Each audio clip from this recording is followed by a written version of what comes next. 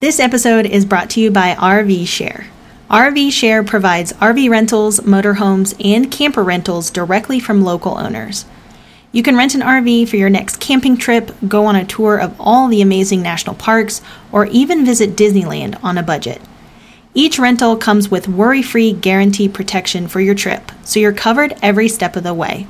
Plus, you get 24/7 emergency roadside assistance on every booking. Don't have a truck to pull an RV? No problem. You'll find the best RV rental specials in your area with a wide range of inventory from affordable pop-ups to luxury motorhomes. You can even book a rental that is budget-friendly with prices ranging from just $50 per night.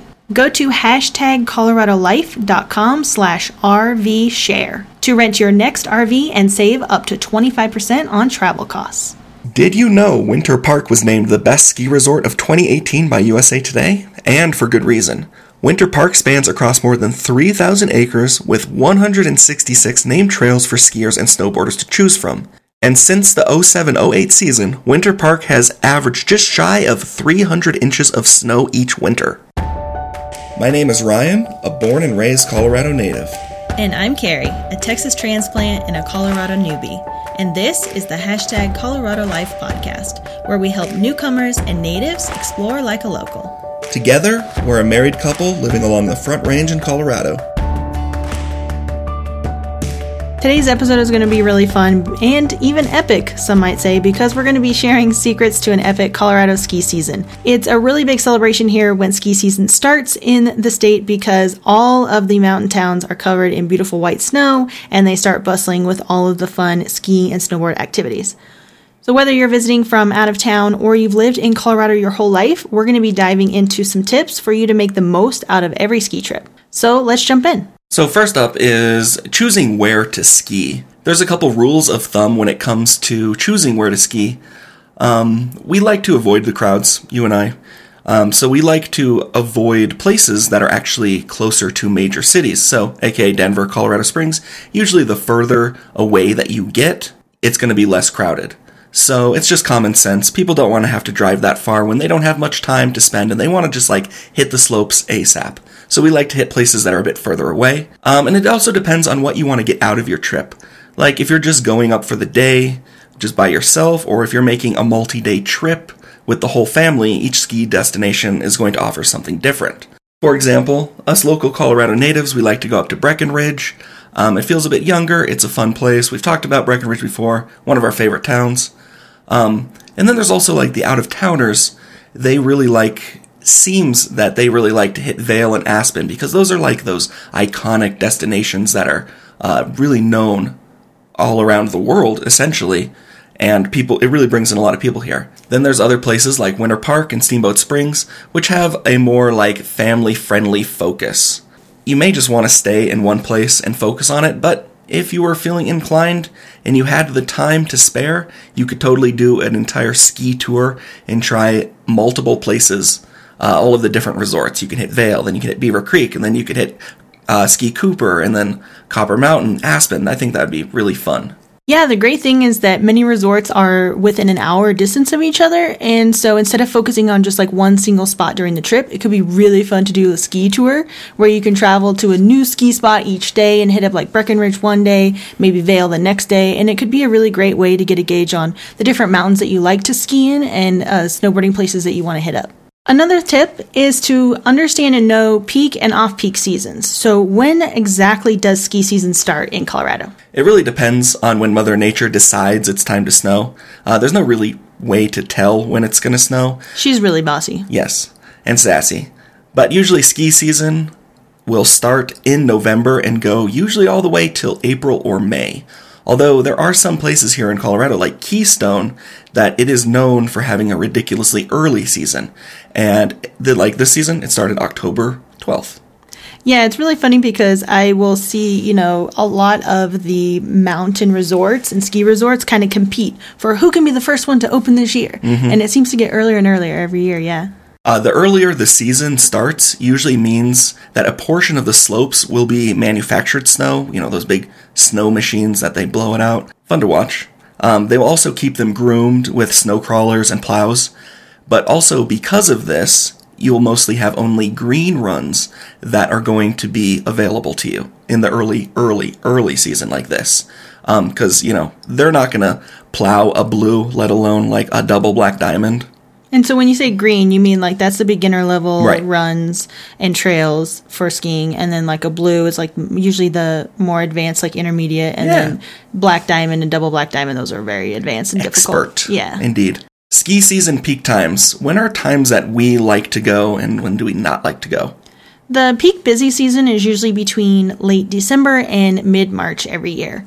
The days leading up to New Year after the holidays, like Martin Luther King Day, President's Day, and other holidays like that are really busy times on the slopes because obviously other people have those days off and they want to hit up the skiing and snowboarding as well. Yeah, those extended weekends will always be the times when there's a lot of people there. Yes, and the other parts of the towns will also reflect this in the price increase as like food costs can go up, lodging can go up, all that kind of stuff.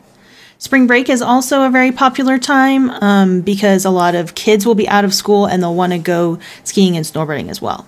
The one thing about that, though, is that, spring break isn't the same for every kid throughout the country. So some of them will be like early March, some of them will be like late. So it can be kind of hit or miss. So basically just don't go in March Yeah. if you don't want to have a bunch of kids Right, to yeah. avoid on the slopes. Ooh, definitely that. Yeah. That being said, there are some best times, quote, to hit within that peak season. If you plan around those holidays that we mentioned, Martin Luther King Day, President's Day, and especially if you go in the weekday, you'll really avoid a good portion of the crowds, but you'll definitely be able to hit some of that like awesome powder that you'll get in the winter, but you won't get in those shoulder seasons in fall and in spring. Yeah, so shoulder season is actually a really great time to hit up Mountain Town, but it may not have as much snow cover. Like if you were to go in October, like we mentioned, a lot of the snow could be manufactured, but it would still be really fun. Considering off-peak seasons, this could be a great time to save some money and also avoid a lot of the busy mid-season crowds. This is anytime late November leading up to the holidays in December, which is considered early off-season, and then late off-season typically runs from like mid or late March until the season wraps up, which is usually in May.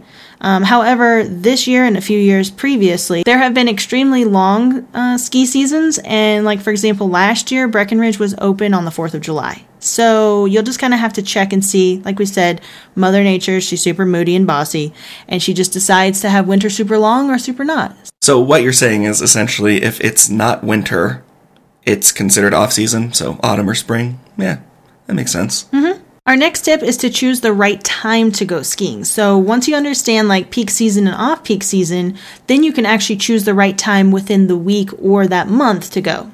Number one is midweek skiing. We like to do this a lot because it is a lot cheaper to travel during the middle of the week than on the weekend. Also, we'll just mention that you can get a lot less traffic during the week, so driving up to a mountain town can really save you a lot of time. Colorado is the country's #1 ski destination, and people will come here from all over the country for 3 or 5 or 7 day trips. Sometimes there can be quite a big amount of savings if you travel midweek. Other times there's only a minor savings versus like a weekend ski excursion. But there are lots of different factors like staying away from larger ski destinations like we talked about. For example, Aspen is much more expensive usually because a lot of out-of-towners and international people travel there.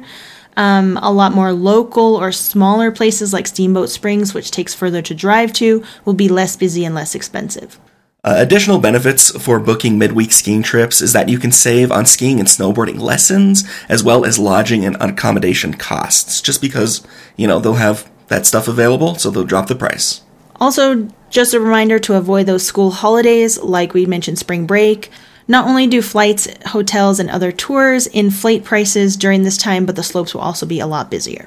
Moving on to how to save money on lift tickets or passes. During the year, there are several ski passes that you can get to save you some money, especially if you are planning on doing quite a bit of skiing here in Colorado. 2 big iconic passes that come to mind is the Icon Pass. I guess I said iconic and icon. Anyway, the Icon Pass, spelled with a K, and the Epic Pass, not spelled with a K. Both passes include different ski resorts in the area. The Icon Pass, for example, it covers Copper Mountain and Winter Park, which are usually less crowded than the major resorts, while the Epic Pass includes spots like Breckenridge and Vail. The earlier you buy the passes in the year, obviously the better, before ski season actually starts, and the more money that you can save. If you don't have a pass, you can still save a little bit of money by buying your lift ticket online in advance, or you can even check out grocery stores like King Soopers or Safeway to purchase discounted lift tickets ahead of time. You can also look into all-inclusive ski packages, which include rentals for gear, lodging, lift tickets, and even lessons for one bundled price.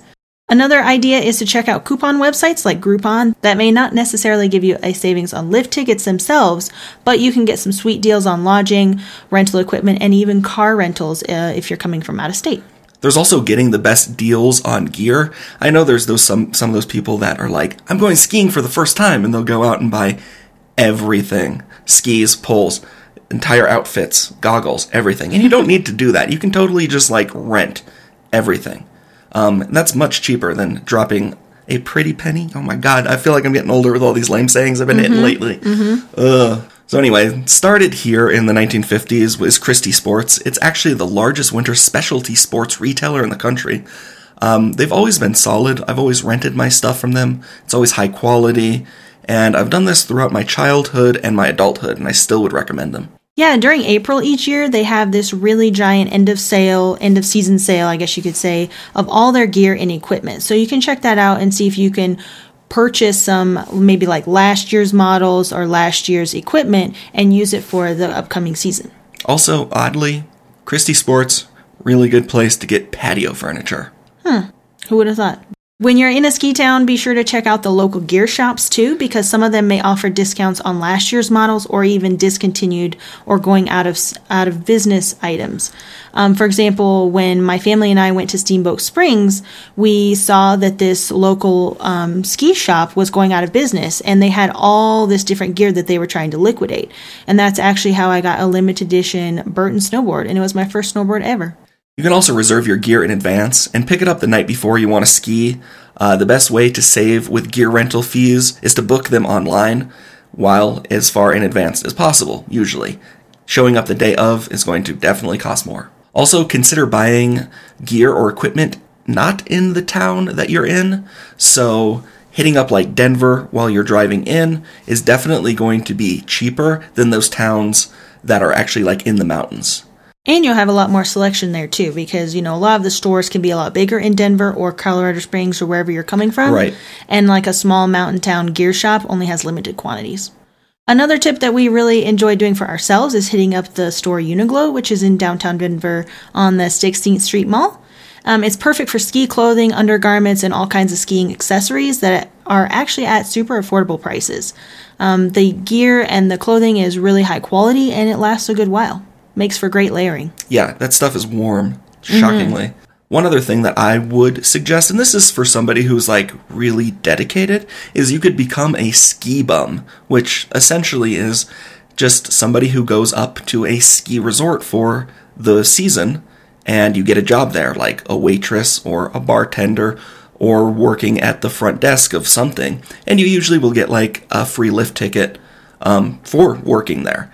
So that's kind of a good way to save some money if you want to dedicate an entire season to being up in the mountains. Could be fun for a young bachelor or somebody who just graduated college or something.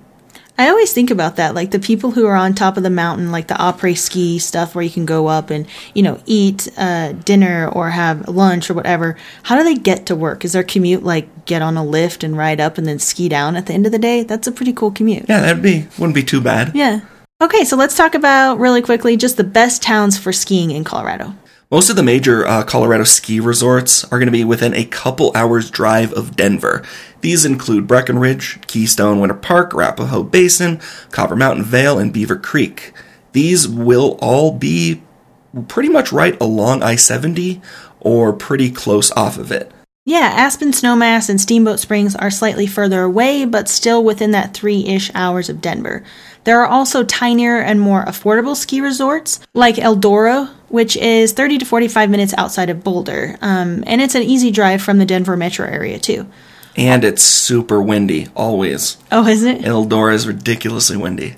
And fun fact, unlike some states like Utah, all of the resorts in Colorado allow snowboarders. And I myself am a snowboarder and I enjoy it a lot. You know what I want to try next time we go skiing? I did this in like the late 90s. I want to get those ski blades. Those do look super fun. I did it when I was a kid, but I want to do it now and make a fool of myself. All right, at the end of every show, we like to end with a tip for finding free or affordable activities in Colorado. One of the most brag-worthy and totally free activities that you can do is driving up and over the Continental Divide. You'll have to make sure the road isn't shut down and it's not completely covered in snow, especially during the winter, but it's definitely worth the drive. To get to the Continental Divide at Loveland Pass, just drive up I-70. But instead of taking the road all the way to the big ski resorts, you're going to turn off onto Highway 6. When you follow the road, you'll hit the summit of Loveland Pass, which is almost at 12,000 feet. And the summit is a great place. It has some parking areas you can stop to enjoy the view, take pictures. There's even a sign with a marker of the altitude so you can take a photo and document the proof. All right, that pretty much sums up this episode. Thank you so much for listening. We really appreciate it. And to learn more about this episode and the resources that we shared, visit our website, #ColoradoLife.com. And if you like the show, please leave us a review. It helps us get discovered by new listeners, and we love to hear what episodes you enjoy. As you start skiing and snowboarding this season, we would love to hear which resorts you check out and which places you enjoy most, so hit us up on Instagram at #ColoradoLife. Thanks again for listening. Until next time, get out there and explore our beautiful state.